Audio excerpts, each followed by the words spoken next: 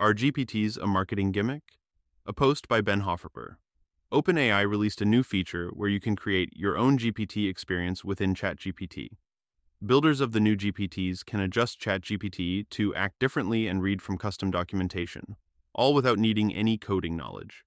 Additionally, there's potential to make money off of these tools, which adds to the significant marketability of these features. However, I struggle to see a revolutionary change with GPTs. I see GPTs as something similar to a bookmark or a shortcut for an assistant. The same functionality exists easily in ChatGPT, but this is a faster means of achieving the same things. I use bookmarks frequently, and after sitting with GPTs for a little while, I can see their usefulness. I just think that the value is limited. To explore their usage, I built a GPT that can help with writing emails. It templates setting up a chat around what kind of email I'm sending, how that email should be written, and a little context helping to craft the letter. This allows me to write what I want to say using shorthand, and it gives me back a structure that matches the intended recipient. You can try it out via the link in the show notes. It's a pretty handy GPT and has also helped me teach what's possible to those less familiar with the ChatGPT experience. The prompts and setup are built in, and you can get right to chatting, which helps cut down on the confusion for those new to working with AI interfaces.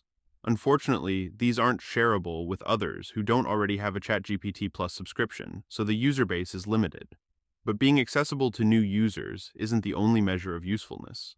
To be highly useful, GPTs need to deliver a great experience to the user around a specific task. To do that, it needs to be hard to distract it from that task.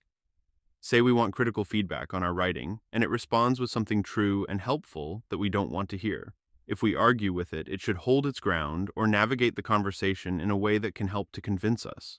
But GPTs can be derailed by user requests and arguments, which means they'll most likely cave to your opinion rather than help you. This makes using AI programming interfaces, like the OpenAI API, much more powerful for crafting excellent experiences. By interpreting user input in a program, each request can be modified so that the AI responds in a direct and intended way. While you need programming skills, the user experience can be significantly better. One of the most memorable experiences of a stubborn AI has been in my experiences chatting with Pi. After some conversation, I tried to practice Korean with it. The AI unfortunately believed I was joking around and making up words. I tried to correct it and told it how I was learning Korean with my girlfriend. It laughed at me and couldn't believe I had a girlfriend. Ouch. Nothing I could say would derail it from its belief that I was joking with it about any topic. This experience was unlike anything I'd experienced with ChatGPT. While the responses weren't following my commands, they did convince me that I was speaking with something that had its own agenda outside my own, which was compelling. Comparing that with the unconfident responses of ChatGPT responding to your criticism shows just how much more there is to explore outside a GPT-driven experience.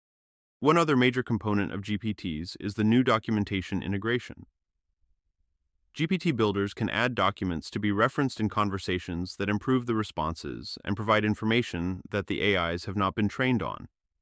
However, there isn't a lot of control over how the documents are read by the GPT. Users may ask questions from the documents and get back responses that correctly reference the document but don't actually give you the knowledge that the document holds. This is because you don't have control over how the documents are read compared to hand-tuned retrieval systems. We made a YouTube video about this where you can find more information about how documents are tricky to reference with AI systems. DALL-E 3. Integration into GPTs seems unique and interesting. The integration of chat and image generation means that your control over the images is lessened, but the assistant can do a lot to facilitate image generation. If we could control a bit more about how documents are referenced, there could be some interesting avenues where GPTs could define a style or direction for image generation. Again, users generally have more control when dealing with the programming interfaces directly. In all, I think GPTs provide a unique shortcut for your usual ChatGPT experience. While the reality of using them is limited, they may provide a helpful introduction to those who are less familiar with AI. Engineers, programmers, and scientists will likely see the edge cases quickly but may still benefit from some provided shortcuts.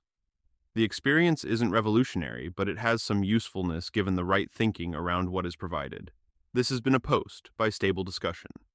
If you enjoyed this post and want to learn more, please visit us at blog.stablediscussion.com. You can also find us as Stable Discussion wherever you get your podcasts.